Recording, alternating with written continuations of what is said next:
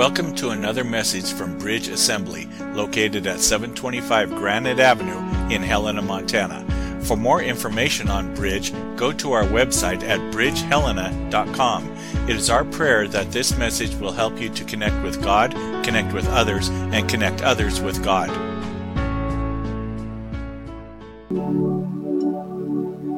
Father, in this glorious world that you created, and you filled it with so many things, so many spectacular things, the sky, the mountains, the trees, the animals, other people. Lord God, you gave us hobbies, things to chase. But Father, we set all that aside right now, and we look and we simply say, Lord, it is you that I want. It is only you. Help us to put our priorities in the correct order, Father. So much is happening in this world, and there's so many distractions from pleasures to fears. Lord God, help us to stand and identify those distractions and come back to you. Yes. Father, we thank you for so much. We thank you for our very life, but Lord God, we thank you for how you have equipped each one of us, what you have gifted each one of us. Lord God, help us not to take any of that for granted. Lord God, help us not to put that on a lower rung of the ladder than maybe somebody else's gift. Lord God, we're all guilty of that, and we repent of that right now. So Jesus, be glorified today. Jesus, be lifted high today. Jesus, let your powerful and mighty name ring, not only in this church, but in this community. And Lord God, I pray that because this community is our focus. We pray that for the entire world, but Lord, our heart is in this community. The despair, the discouragement, the blatant sin, the hatred, the corruption, the demonic activity. By the name of Jesus, we stand against those things. And we declare that we will be a light into this community under the banner of the name of Jesus Christ, our Lord, our Savior, the first, the last, the Alpha, the Omega, the one with the sharp, two-sided sword, but with the love, compassion, mercy, and grace that is waiting for each one of us. Today, we declare the name of the Lord, Jesus Christ. Go forth today. Lord God, in all we do, go forth today. In this coming week, Lord God, go forth today. I am not praying to ask you that you simply stock up and sustain us until next Sunday, because that's not your plan. Your plan is to feed us today. Your plan is to allow us to edify each other today. Your plan is for the church to gather today. But tomorrow, your plan is that we seek you just as much as we seek you today and every day that follows. So Jesus, be glorified in all that we do, all that we say, every action that we do, everything that we partake in. Jesus, be glorified. We pray this in your mighty and awesome name. And everybody shout it out. Amen. Amen. You guys are getting good at shouting. I still like louder shouting though. Guys, have a seat. When Dave was singing and talking, and boy, he actually, I was so afraid you were going to ruin my message today. But you didn't. You gave an appetizer for it, and it always works out so perfect. How tragic is that for someone to say, I have to sit in the back of the church because of my sins? It's like, gosh, you're not understanding. You're not understanding that your sins are truly forgiven through the blood of Jesus. You've been made clean. I don't know that we as the body, we as believers are engaging the name of Jesus as much as we should be in our lives. How many of you in here can confidently say, oh no, I'm there. I'm engaging the name of Jesus in my life just the perfect amount of time. If you raise your hand, I would like for you to explain to me what the perfect amount of time is. Because, man, if I could engage the name of Jesus every millisecond of my life, it would still fall short. But far too many of us breeze out of here on a Sunday whenever I get done. That could be mid-morning and everybody said no, and I could say that could be noon and everybody would say no. And when we get around to leaving this church on Sunday, some of us walk out of here and we put the name of Jesus kind of, maybe tuck it in our wallet, put it in our Bible, and we don't use the name of Jesus very often. I want to encourage you guys to bring out the name of Jesus. The name of Jesus is powerful. Oh my goodness, it's powerful. The demons, they don't dislike the name of Jesus as much as they have to flee from the name of Jesus. We don't understand the power of the name of Jesus, and we need to start trying to understand it and putting it into our life on a regular basis. The name of Jesus, it is the name that is above all names. There is nothing over the name of Jesus. When we invoke the name of Jesus, we're pulling together all parts of the Trinity, aren't we? Father, Son, and Holy Spirit. So let's be invoking that. Let's bless people in the name of Jesus. Let's just speak of Jesus in a regular basis. When we pray to Jesus, talk to him with his name. Jesus. Jesus, I need you today. Jesus, thank you for this. Jesus, the blessing that you just bestowed on my life, it was amazing. Jesus, I'm having fear right now, and by your name, cast that fear out, right? Anxiety, depression, it doesn't matter what it is. It's all subservient to the name of Jesus. Amen? Yes. Amen. Kids, you guys ready to roll? Yeah, coming fresh off a camp. Yeah, you guys, you can go. Let's see how fast. They got energy. They got, Doyle and Amy, I don't know that they have that same energy back yet after a week at camp, but they had a good time. Couple quick announcements I want to go through. I don't have slides for everything. Tomorrow morning, 10 a.m., is Brian Sapala's memorial service here, right here, so please come. It's a memorial service. It's a celebration of life, right? That's what it is. So come and let us gather together and remember and celebrate Brian. Brian didn't go here for years and years and years. He's relatively new, so some of you may not know Brian very well, but I would invite you to still come. Still come. Marlene is still here.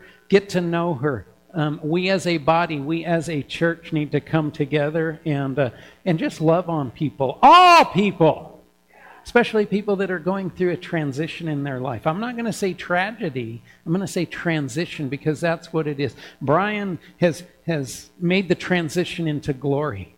Good for him. Easy for him. Hard for the ones that he leaves behind. So please come out tomorrow. There'll be a reception afterwards. So let's all gather together and celebrate that.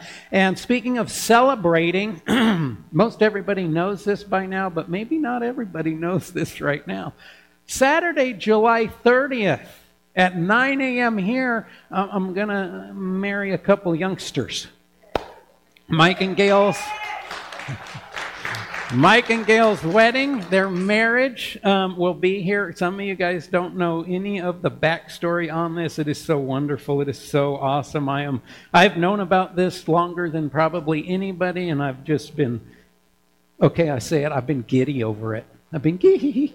It's awesome. It's a great thing. So this coming Saturday, July 30th, 9 a.m., be here so that we can celebrate, we can witness what God is doing in these two youngsters' lives, and then they're heading out. Man, we're gonna do the wedding, and then they're gone. They are leaving. They are skipping town. As they should. But then the following Sunday, August 7th, after church, there'll be a reception for them. So we're just going to do burgers and brats and dogs and all that stuff. It'll just be a great time. Even if you don't know Mike and Gail, you come anyway to get to know Mike and Gail and get to know each other. Amen? So there's details on that in the bulletin, so just please look at that. Of course, backpacks are going on. Grab your backpack. It's on the table. here's the ideal situation, is that all the backpacks would be gone today, so we don't have to move those for the memorial service tomorrow, right? Wouldn't that be much easier if we just got rid of them today?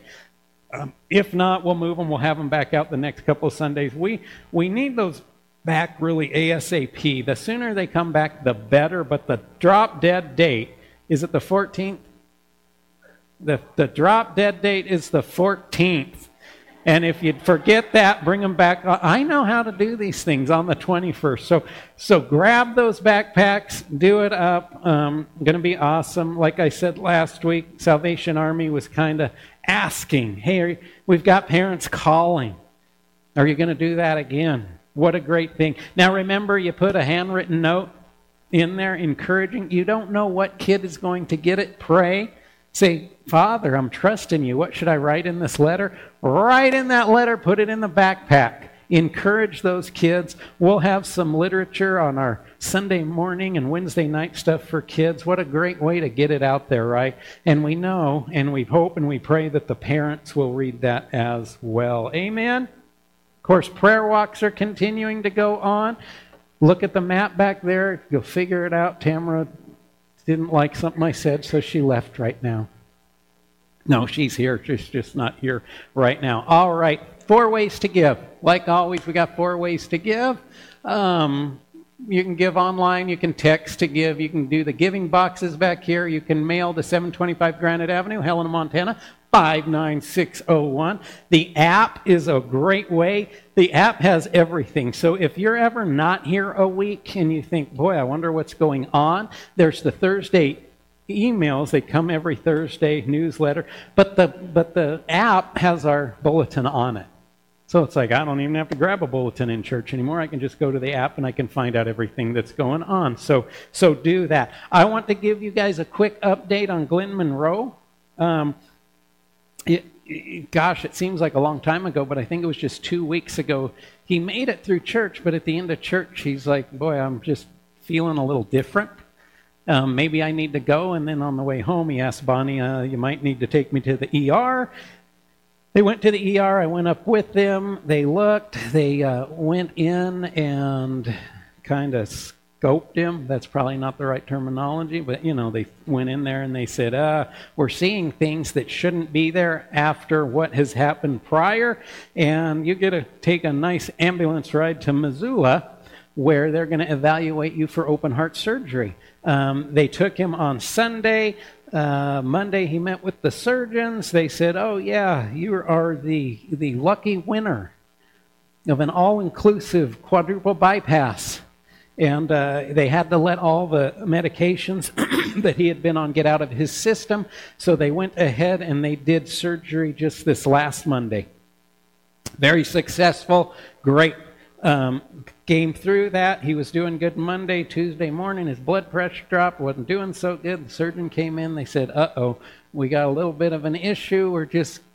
We had so much fun, we're going to do it again.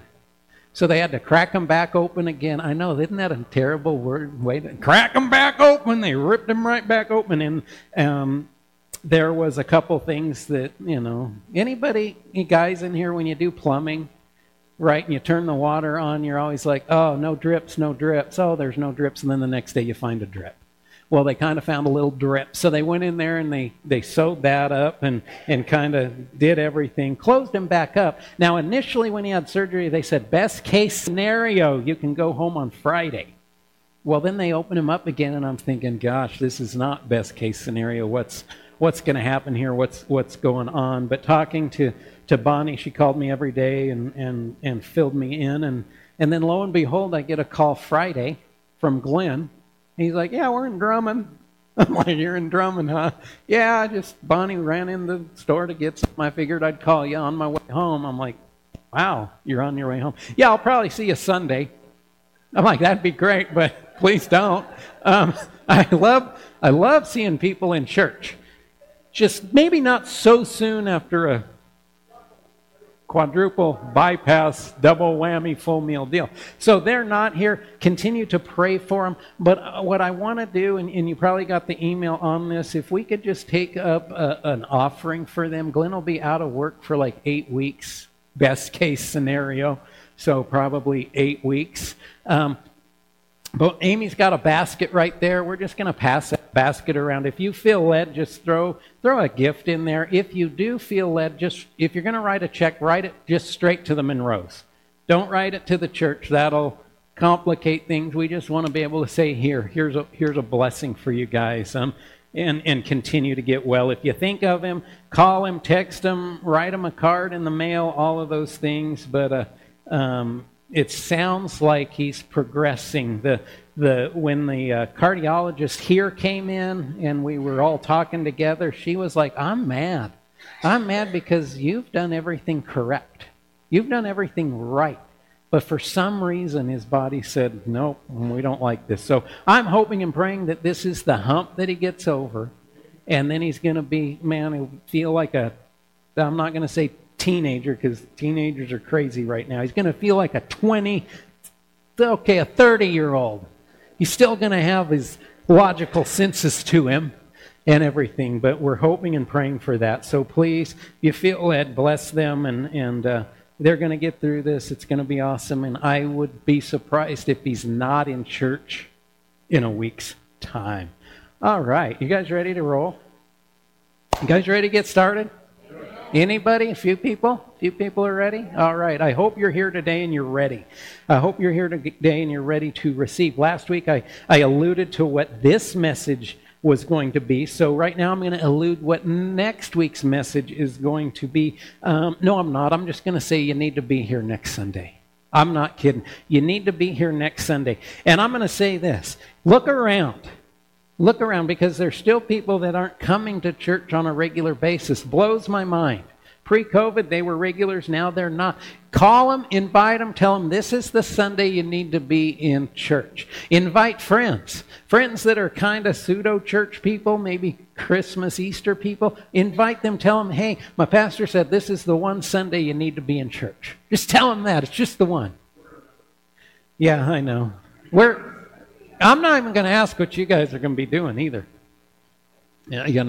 You guys are going to miss it. That's okay. I'm sure you'll be glued to your phone online. But it'll be good, because I'll catch you up when you get back. But for the rest of you, please, please, please be here. I just want to help work through a process of really how we're treating church and how we're treating others and what that looks like. Amen?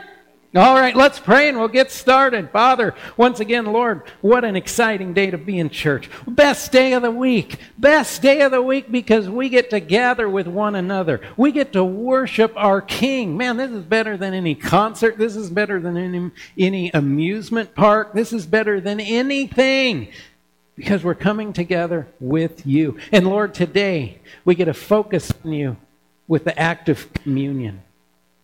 So Lord God, we strive towards you.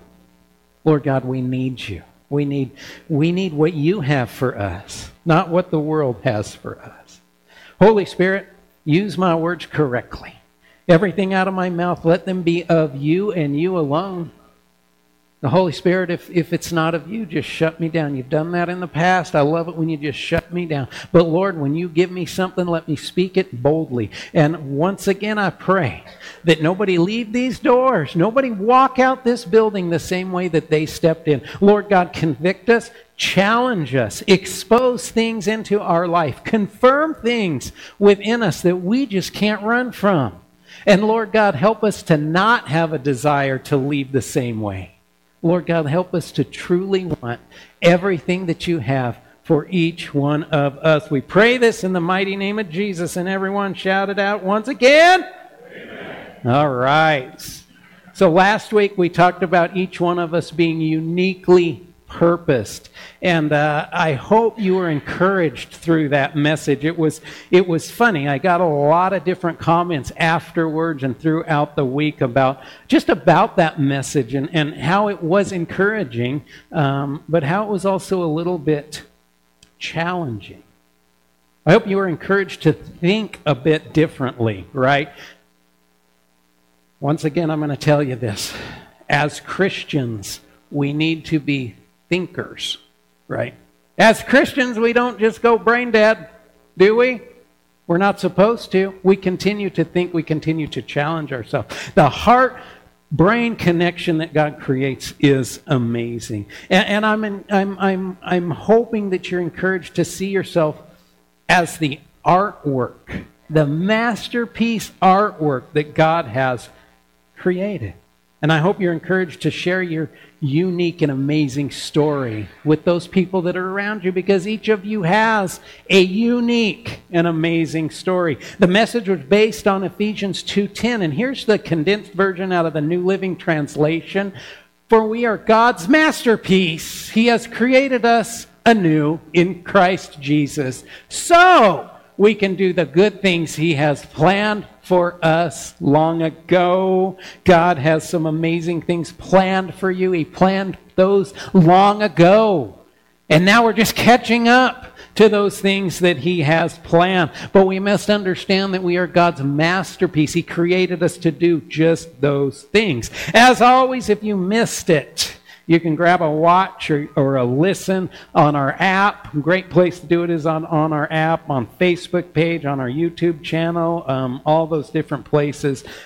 Watch it, listen, rewatch it, re-listen, whatever you need to do. Today we are going to use this promise that we really talked about last week, this promise that we are uniquely purposed as a springboard to look deeper into really who we are and how we are wired. In your Bibles, please turn with me to Acts chapter 9.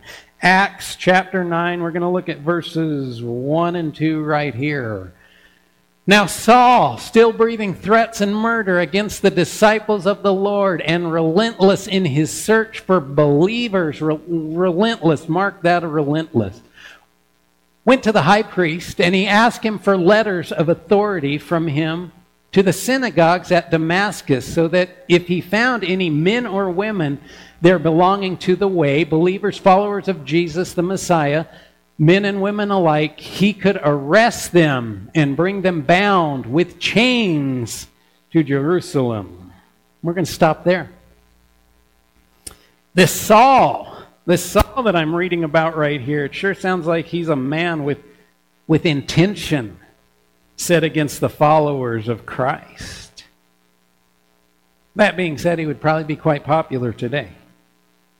This is actually the second time we read about Saul in the book of Acts. The first time we read about him is at the stoning of Stephen, the very first person that was martyred for his faith, for his belief in Jesus Christ.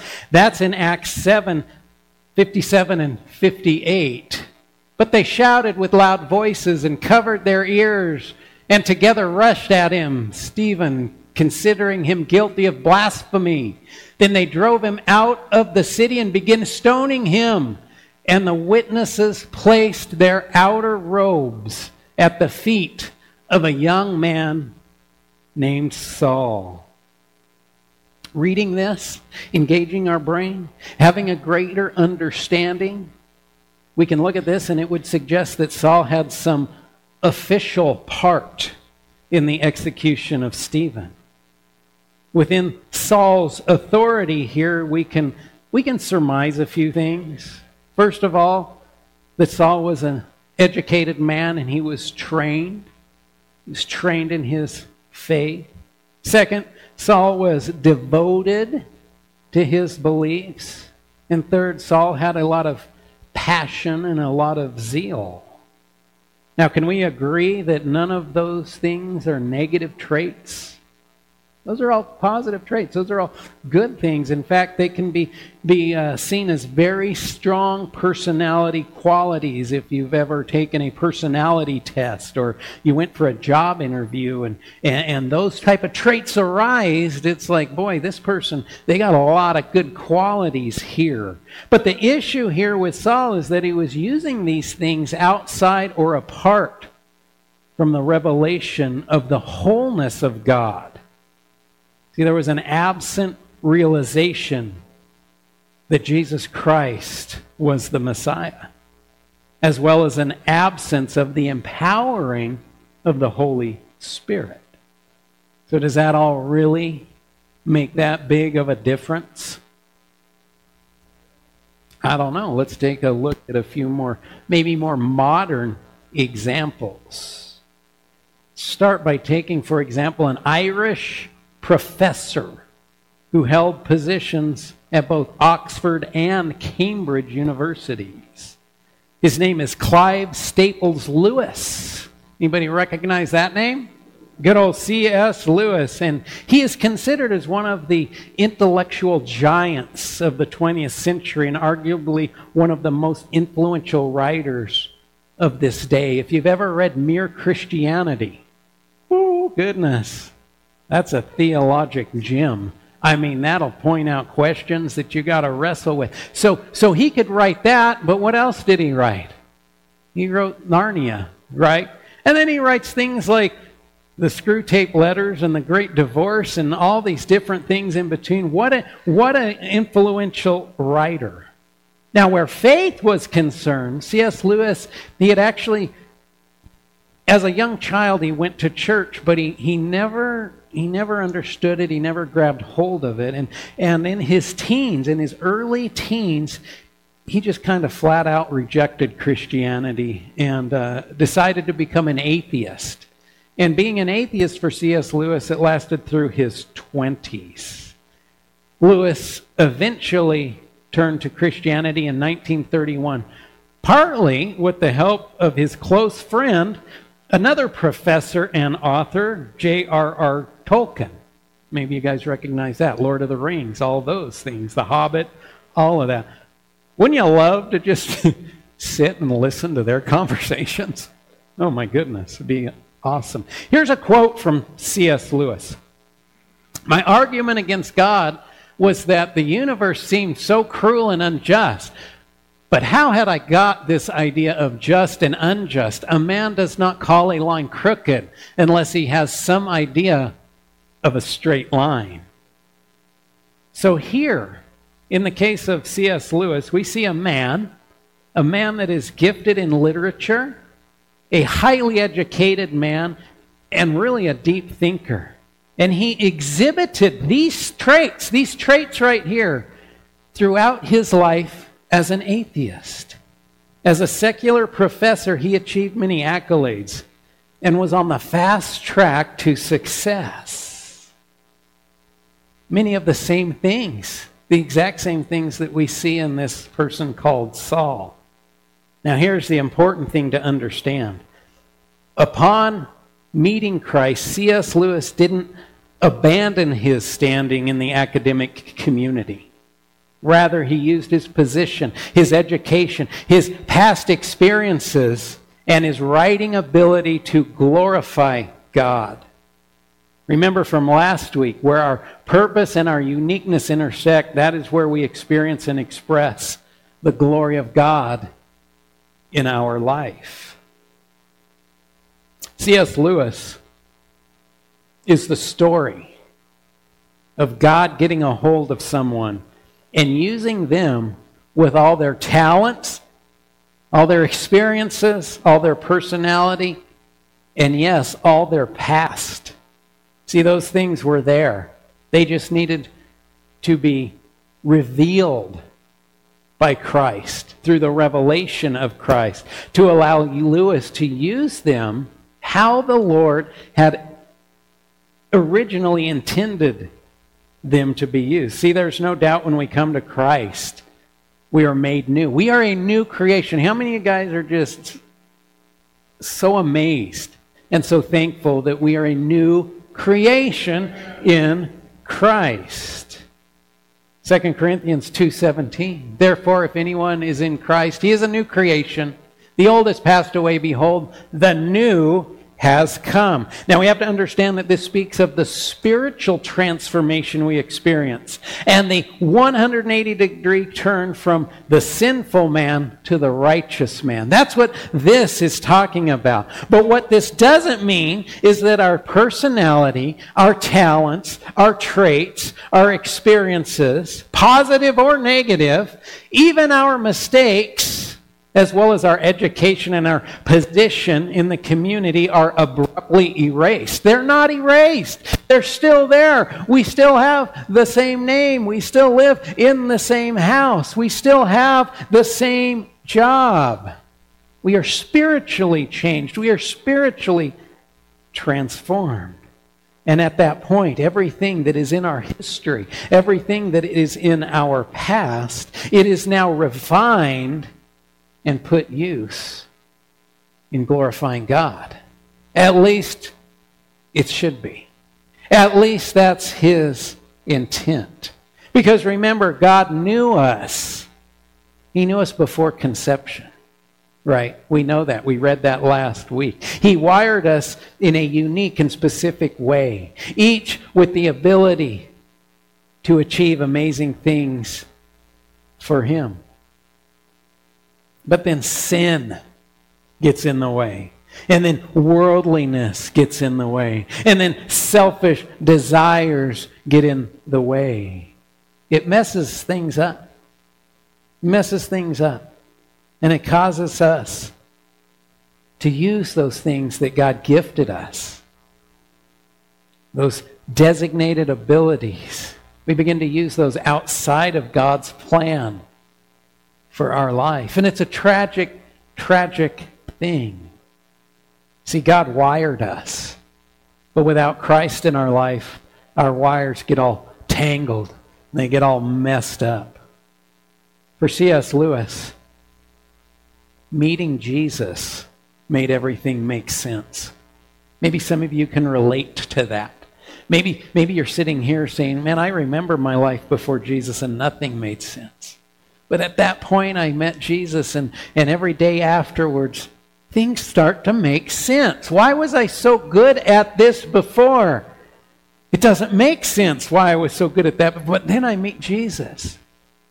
Now I understand what those qualities and those gifts were really about. See, everything that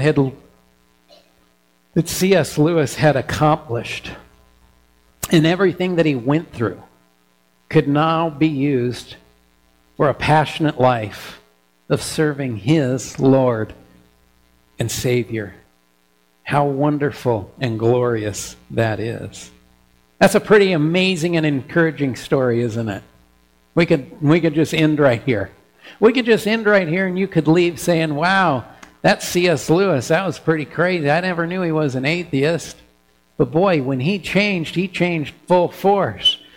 And when he changed, he began to use all of those things for God. That's pretty great story. That's pretty amazing story. I'm going to feel good about myself this next week. Let's wait till church next Sunday. But we're not going to do that. Because even though that's a pretty amazing story, it's not that rare. It's unique. But if we look, we begin to see it all over the place. Take, for example, Elisabeth Elliot. Elisabeth Elliot was a missionary. In fact, her first husband, Jim Elliot, was killed in 1956 while attempting to make missionary contact with the Aku people in eastern Ecuador. Into the Spear. You ever hear of that book? Read that book? See that movie? This is who we're talking about here. Here we have someone who experienced a great tragedy with the death of her husband. It wasn't, and as tragic as losing a loved one to a sickness, or even losing a loved one to an automobile accident, this tragedy was different because of how he died and what they did to him. It was violent. It was beautiful. It was terrible, brutal. Even as a Christian, she must have questioned God and His will. After all, her husband was doing so many great things. He was working for God. He was stepping out in faith. And this happens. And she had to try to rationalize that. And I have to believe there were times when she prayed and she just wanted God to take the pain and the memories and the hurt away. But despite the hardship of losing her husband, God had wired Elizabeth long ago. He had placed desires and abilities and capabilities within her. Now listen close. Elizabeth Elliot made a choice to continue to glorify God in her life and trust Him with both her past and with her future. And she later spent 2 years as a missionary to the tribe members who had killed her husband. How does that happen? How can you do that? How could you ever forgive those that took her husband away from them enough to go back and to share Jesus with them? Well, there's only one way that can happen. And then later in her life, returning to the United States after many years in South America, she became widely known as the author of over 20 books and as a speaker. She is considered as one of the most influential Christian women of the 20th century. Elliot toured this country, sharing her knowledge and her experiences well into her 70s. So don't tell me God won't draw near to you and use you through your tragedy. Elizabeth Elliot was wired by God, just like C.S. Lewis, to bring glory to God. It's another great story, isn't it? It's another encouraging story. It's another story that we can look at and draw from and say, boy, I've had tragedy in my life. And it sure shook me. And I'm kind of in that tragedy and I don't know what to do. And some of you else, I know, I can hear you. I can hear your brains right now. You're saying, okay, Pastor, that was another great story, but you don't understand me. Because I'm not a professor at some famous university. I'm not a missionary. My life has been quite the opposite. And to that I would say, oh yeah, I forgot. Okay, you are absolutely right. You're a mess. You're a total mess. Live there. Just be that mess. It's my mistake. I'm sorry I spoke that to you this morning. It's my error. Or should I say it's God's mistake? God doesn't make mistakes, though. Even when life gets messy. Teresa Stanfield. That's probably a name. That's probably someone you've never heard of. But I'll tell you this, her story is just as powerful and unique as C.S. Lewis's and Elizabeth Elliot's. See, Teresa grew up in a stable home in an affluent area, a nice community, and as a young girl, she went to church. Every Sunday, she went to church with her family. Yet even though she went to church every week, she always felt away from God. She always felt apart from God. As a little girl, she experienced abuse from the next-door neighbor. And she also struggled to deal with her parents' eventual divorce. Her very first sip of alcohol was at age 12. And she liked how drinking seemed to make her forget the pain and the shame that she was feeling. As a teenager, she became more rebellious, and at the young age of 17, started using cocaine and heroin. The next 20 years of her life were a blur of jails, treatment centers, prison. And though she longed for hope and to be the mother her two children needed, she just couldn't see a way out of her addiction, and she found herself sentenced to prison once again. But it was in that prison that she met Jesus. It was in that prison that everything changed. And though she was behind bars, hopelessness changed to hope, and bondage changed to freedom. Now we fast forward. We're going to fast forward. Teresa is now 12 years free from addiction. And she knows. Teresa knows that Jesus has called her to share hope with other incarcerated women and men. As a prison ministry volunteer, Teresa pours into the lives of women with pasts resembling her own. See, what we have to understand here is that God did not erase her past. God is using her past. God is using her past to heal Teresa. God is using her past to reach others. Ultimately, God is using her past to glorify Himself. That brings us back to Saul. Acts 19 details the moment that Saul first met Christ. It's an amazing story, and I would encourage you guys to read that on your own, because if I get into that, I'm telling you, it's so exciting. We're going to be here all day long. And I know you probably don't want to be here all day long, just most of the day. So I encourage you, get into Acts 19, read this conversion moment where Saul, man, he gets knocked. He gets blinded. All this great stuff happens. But what I want to do is drop down to verse 19. So, I said wrong. It's Acts 9. Acts 9, we're going to go into verse 19. And let's see what happens after Saul meets Jesus. For several days afterward, Saul remained with the disciples who were at Damascus. And immediately he began proclaiming Jesus in the synagogue, saying, "This man is the Son of God, the promised Messiah."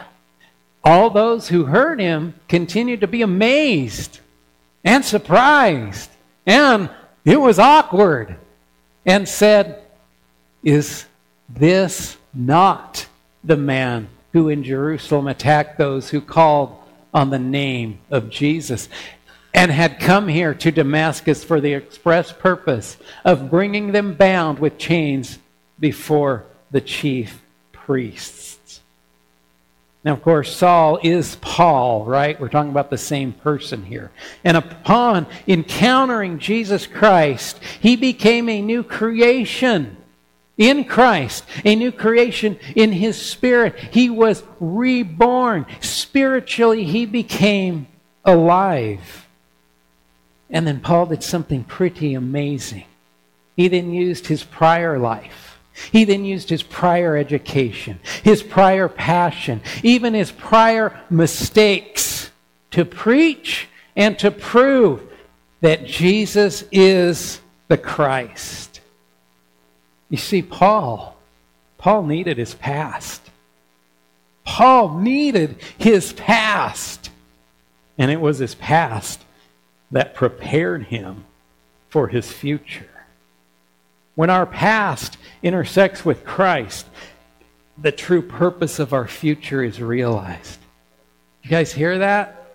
You guys need to understand that. It's when our past intersects with Christ that the true purpose for our future is realized. Why? Because we're uniquely purposed. Aren't we? We're uniquely purposed. There is a job that God desires us to do, and guess who needs to do it?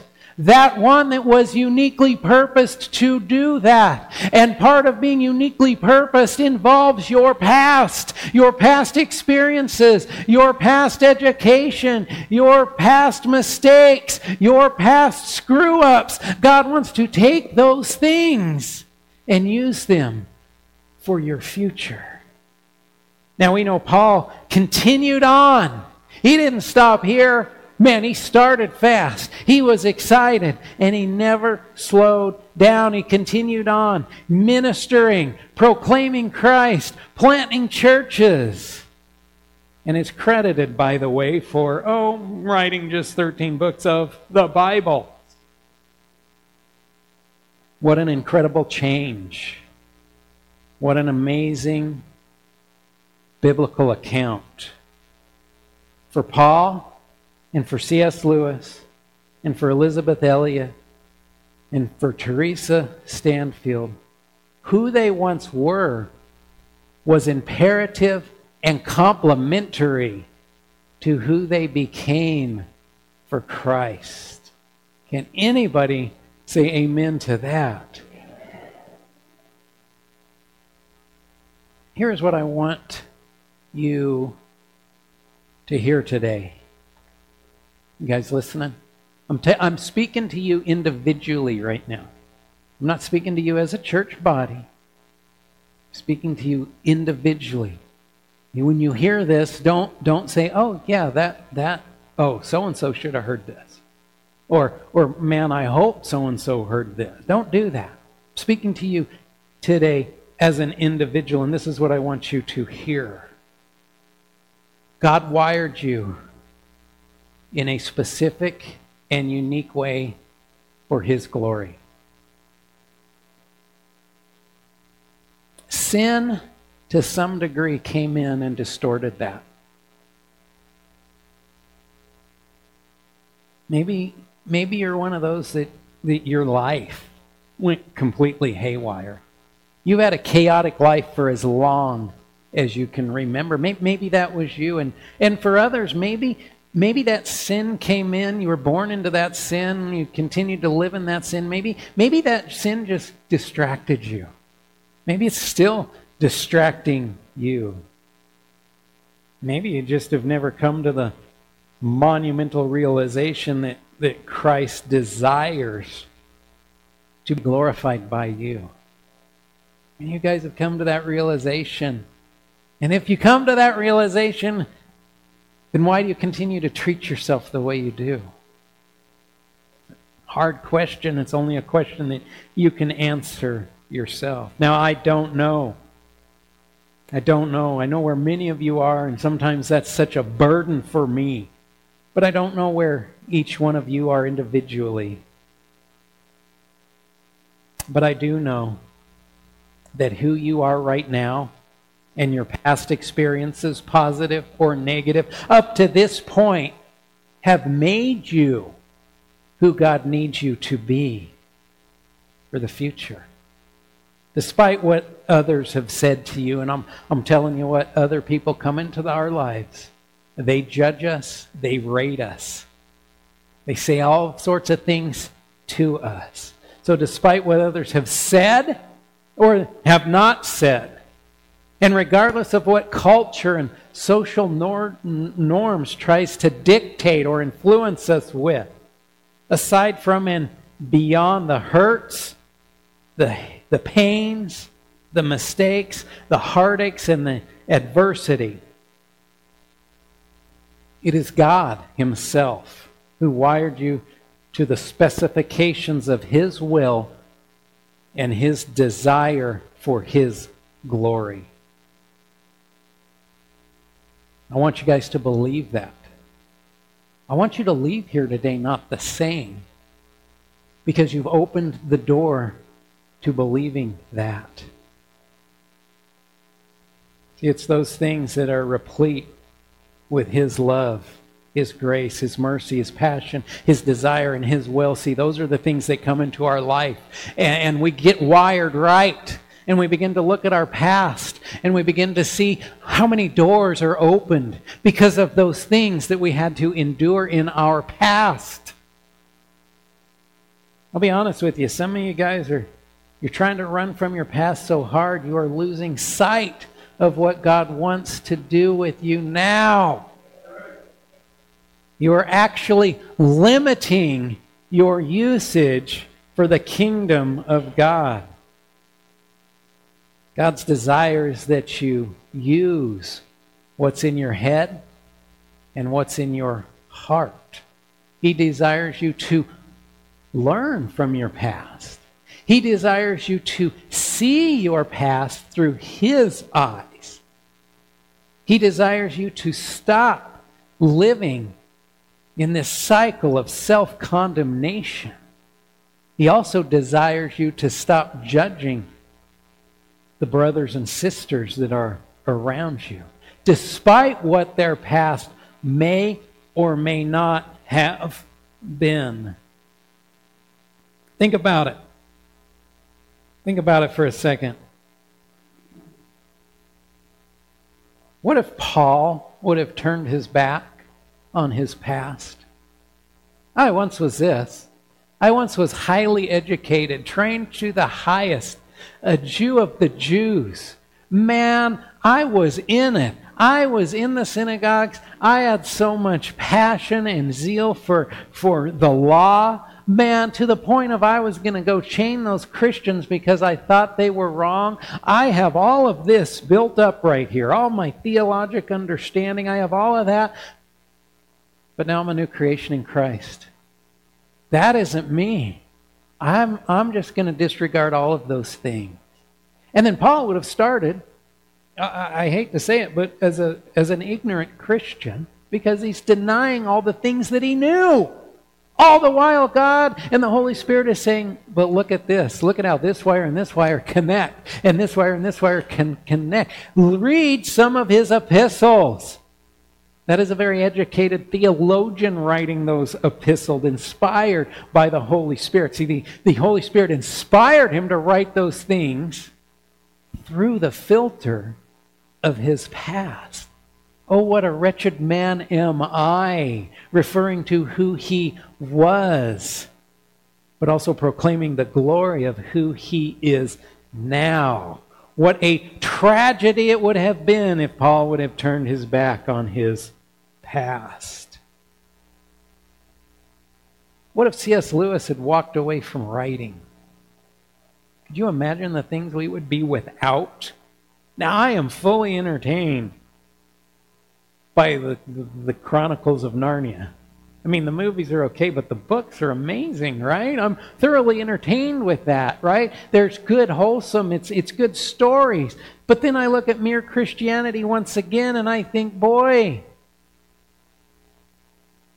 what if our Christian fellowship, what if new believers, what if atheists did not have the book Mere Christianity to read through? What if C.S. Lewis would have said, oh, that was me. I have to walk away from my position at the university. I have to walk away from all that influence because that's who I once was. Could you imagine what the world, the Christian world, the impact for Christ? Can you imagine all of that gone? What if Elizabeth Elliot had never returned to the mission field in Ecuador? Would they have been reached for Christ? I don't know.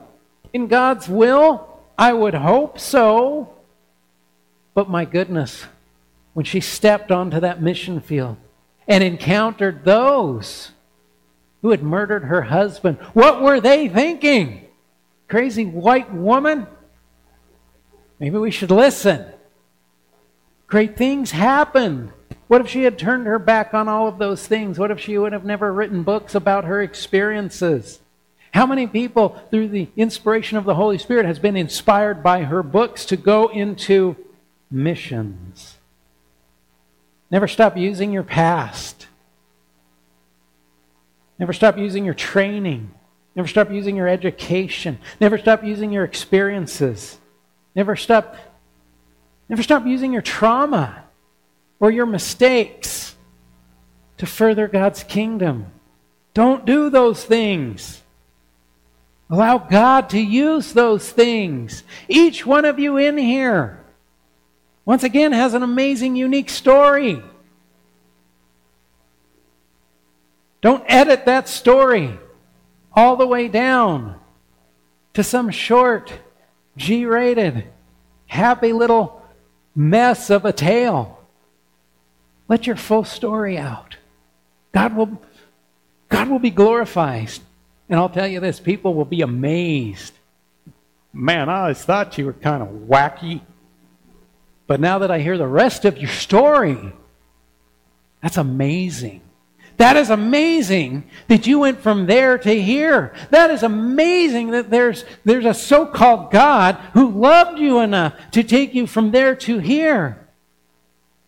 That's amazing. I needed to hear that because of where I am. Well, yeah, that's because I'm uniquely purposed by God for such a time as this, to speak to you, at this hour about what He has done in my life, and to convey to you, if He did it in my life, He can do it in yours. That's the common theme about all these people. Saul, C.S. Lewis, Elizabeth, all of them. They would always tell you, if God can do that in me, He can do it in you. Not only can He do it, He wants to do it. I want you to remember something today. I want you to remember that being healed from your past is very different than running from your past. Right? And really, those are the only two options you got. Run to God with your past. He will heal you, He will equip you, and He will use you. Stop looking in the mirror and thinking about all those tragic mistakes I made all my life. Oh my gosh, how could I ever be worthy to do such things? You can't ever be worthy to do such things. But when God comes in and He straightens out those wires, He is more than worthy to use those in such things. Come and meet with me and try to tell me and convince me that we live in a community that does not need to hear your crazy story. You come on. I would invite you. My door is always open. I want to hear you justify yourself in telling me why your story isn't beneficial and useful to the kingdom of God. It is. So speak it.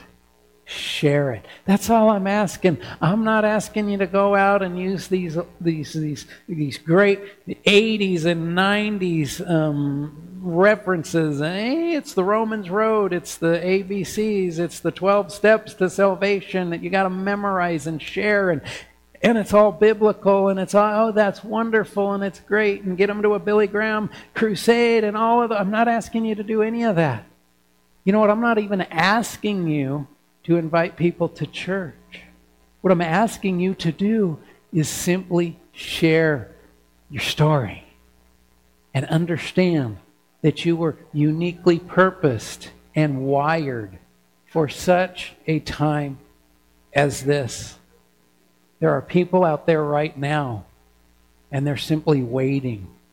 They're waiting. They're pacing the floor. They're waiting. What are they waiting for? They have no idea what they're waiting for. But once you begin to speak to them and share your story, that's everything that they've been waiting for all their life. They need that revelation. They need that realization that Jesus Christ is the Messiah, the one who takes away sins, the one who died for them, and through His mercy, grace, and love has so much for them. So why can't God just do that to them? Because God always involves His people. Because as much as it blesses them, it's going to bless you as well. Amen? Oh.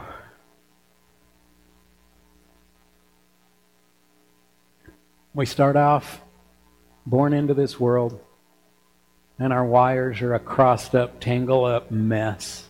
I love fishing. You know what I don't like about fishing? I don't like the tangles. Now, I never tangle my own lines. It's when I go with Levi or Cello or people that say, oh my gosh, they messed it up again. I gotta untangle this. But I've come to the point where there's satisfaction in untangling a mess. Right? It's hard to explain. It's like Zana will come in and she'll be like, yeah, we're screwing around with this jump rope and it's a ball. She's like, can you fix it? And it's like, I can fix that. And I start working my way, and sometimes it's easy, and so, oh, wow, that was easy. And other times it's like, how did this happen? Extension cords.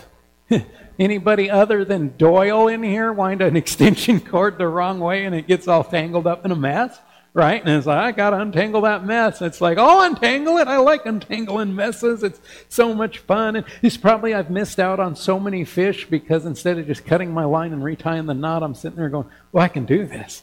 I can do that. There's satisfaction in untangling a mess. And God is standing right now in heaven saying, you're a mess. Your wires are a mess. I take satisfaction in untangling you, you little mess of a person. Now let me untangle you and let me straighten you out through the revelation of Jesus Christ. You don't have to live in that mess. Allow me to straighten out your wire, the way I wired you. Let me make that straight and begin to live in the glory of God. See, that's what happens when we come to Jesus. When we get born again, that happens. Now, unfortunately, as Christians, as the not-so-smart sheep that we are, many times what we do is we say, God, this is amazing. This is so cool. My wires are no longer crossed. They're not a mess anymore. Look at this. I have a pretty clear revelation of not only you, but what my future holds and what I need to be doing. And then 2 hours later, you're over there and you're messing it all up again. Or you're jumping into sin, you're engaging in sin, you're falling into temptation, and you're messing that wire back up again. We come to Jesus and we say, Jesus, God, forgive me of my sins. I repent. Help me to turn from those sins. Help me to realize who I am in you. Help me understand that I am uniquely purposed in you. And you know what? You know what Jesus does? He said, oh, there's a mess. I'm going to untangle it again. Jesus is always untangling our messes. I would encourage you to stop making your own messes. Every time we try to deny our past, it's denying that we were wired by God, right? Yes, we are a new creation. Yes, I am crucified with Christ. I am all of those things, but I'm boldly and amazingly equipped by the Holy Spirit in conjunction with my past. Come to Christ. Come to Christ on a daily basis. Some of you guys come to Christ on an hourly basis and allow Him to keep your wires straight. Worship team, if you guys would want to come up here. We are going to enter into a time of communion here, and I'll be honest, like Cello asked me, he's like, why are we doing communion on this Sunday? Don't we always do it on the first or second Sunday of the month? I said long ago, the second Sunday was always Communion Sunday, but I didn't like that because it became a somewhat repetitious thing, right? These are just my views on communion. Communion should not be taken like it's just, oh, it's a communion. Oh, today's the day. I better go to church today. We're doing communion because something special, or I'll get punished if I don't take communion. So let's go through the normal communion process. And there's a lot of liturgical churches that go through this memorized process of communion, and it drives me nuts because communion is so amazing. It is so incredibly special. The fact that we get to partake in communion should never be taken lightly. So communion's all over the place. So on a communion Sunday, most of the time, I will be like, I have no idea what we're doing for communion today. I don't know how it's going to look. I don't know that. And today was the same way, and thank God, and during worship, God said, hey, I want you to do this, this, and this. And it was like, oh, that's amazing. And I'll tell you this, it has a lot to do with what next week's message is. So can I encourage you guys to come to next week's message? Unless, of course, you're on your honeymoon or something like that. They're going to have a written note. They're going to give it to me. They're excused. None of the rest of you are excused. Bring people. Again, I said, look around. Bring people who are not here. Bring them to church for this next Sunday. But while I'm worshiping, God simply said, make this communion all about the relationship between me and my believer. Not me and my church. A lot of times we'll do communion and it's a community thing. This morning God impressed upon me that this morning, for this time of communion, we need to make it about us and Him personally. Now, I don't mind if couples kind of share a couple words. Just don't feed each other like wedding cake or anything, okay, guys? It's not a practice time. But I want you guys to almost isolate yourself with the Lord in this communion today. This communion will be all about communing with the Lord. Period. Let's make it that, okay? Like I said, sometimes we do it differently today. So please, pray before you receive your communion. Hold your elements. We will take them all together. But get with God on a very, very, very, very personal note. In this church, we serve an open communion. You don't have to be a member. You don't have to be a staunch Assemblies of God person, none of that. All we ask is that you have a relationship with Jesus Christ as your Lord and Savior. And oh, by the way, if you can't say that you do right now, meet me right up here. And we'll fix that real quick so that you can take communion and celebrate this great time. Dave is going to lead us. I will open these up. Whenever you are ready, come on forward. Ooh. And grab your elements.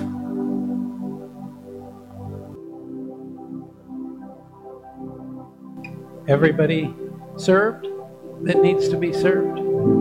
Yeah? The lights are right on my face. It's probably blinding you guys, huh? Bouncing off my forehead. Like I said, today's communion is all about us and Him.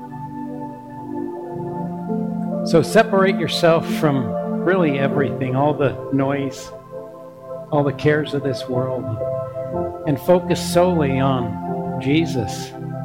Focus on our Lord, our Savior, our provider, our Redeemer, that one who gave His life for each one of us, the one who takes us from who we were to who we now are. And who we are has to do with our entire life. How beautiful is it that when we come to Him, He doesn't throw the old lump of clay away. No, He keeps that old lump of clay, and He begins to twist it and spin it a little faster, and He applies a little bit of pressure here, and boy, for some of us, He applies a lot more pressure here, and oh, there's a rocky lump that He works out and He throws that away, but the clay is the same. Allow the potter to have your clay. Allow Him to make you into the person that He desires you to be. Because He needs you. He needs you for a unique assignment. Because you are uniquely purposed. You are a masterpiece. God has made you a masterpiece. Now God wants to show off that masterpiece into a dark and dismal community. He has turned us each into a beautiful lamp.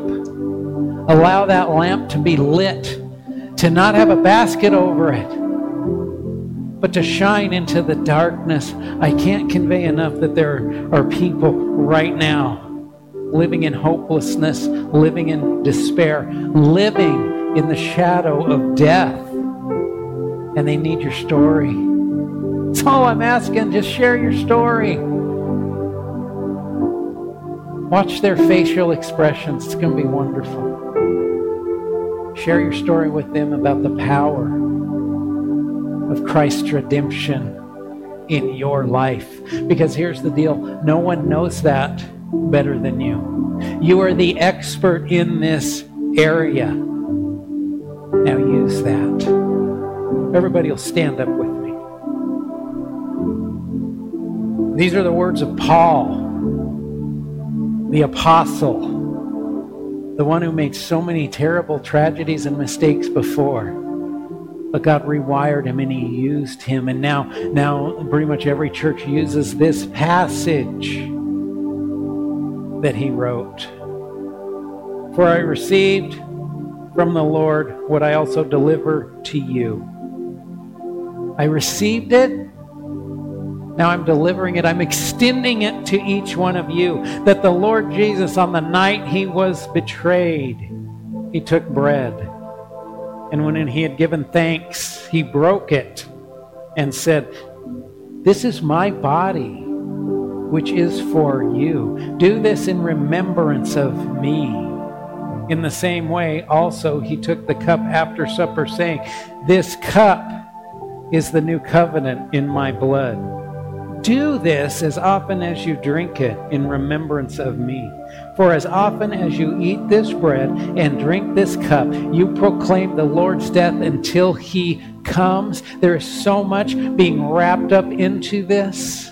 And as amazing this is from a theological perspective, it's even more amazing on the personal side of things, that Jesus invites us into this communion with him. Today we are celebrating with him all the things that he has done and that he is doing and that he will do, including his return, including the new covenant, including being broken for you, dying upon that cross so that you may live. Jesus himself loves you so much and thinks so much of you that he says, share this with me.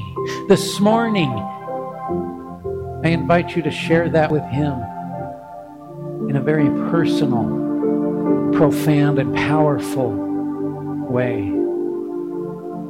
Take your bread.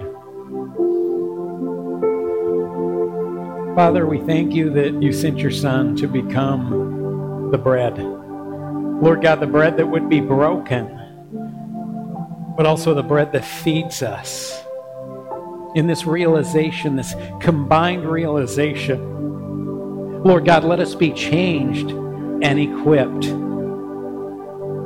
that though the bread was broken, the bread continues to nourish us. Go ahead and take your bread.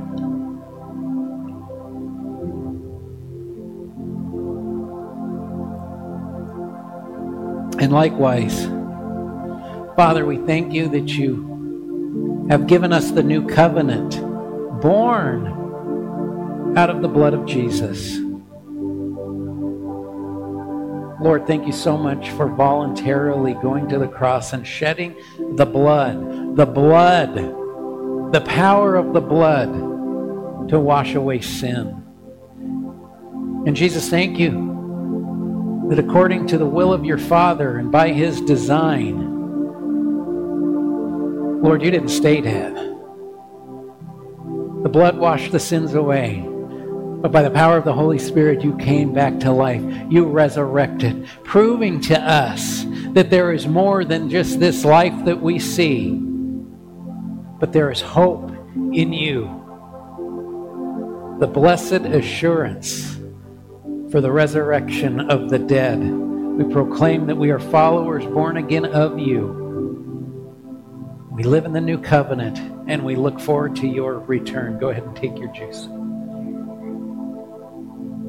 So, Father, by all these things, we glorify your name. By the name of Jesus, we lift you high. We proclaim the same blood upon our community. That, Lord God, that hearts will turn toward you. And Lord God, not in a distant or abstract way, but Lord God, we ask that hearts be turned to you by way of us being obedient and glorifying each one of you. Lord, thank you. And help us to just be excited that we are uniquely purposed for such a time of this, for your glory. Thank you. We speak this and proclaim this in the name of Jesus Christ, our King, our Redeemer. And everyone shouted out, Amen. Amen. Be here next week. If you need extra prayer, there's people here available. Invite those that you don't see here today. Get them back to church next week. Pick them up. Do whatever you need to do. Be blessed. And have a powerful and amazing week in the name of Jesus Christ. Amen. This concludes today's message. We hope you can join us next Sunday for services beginning at 10 o'clock a.m. at Bridge Assembly located at 725 Granite Avenue in Helena, Montana. For more information about Bridge Assembly, go to bridgehelena.com, and we hope you can join us next Sunday with Pastor Jason Metz.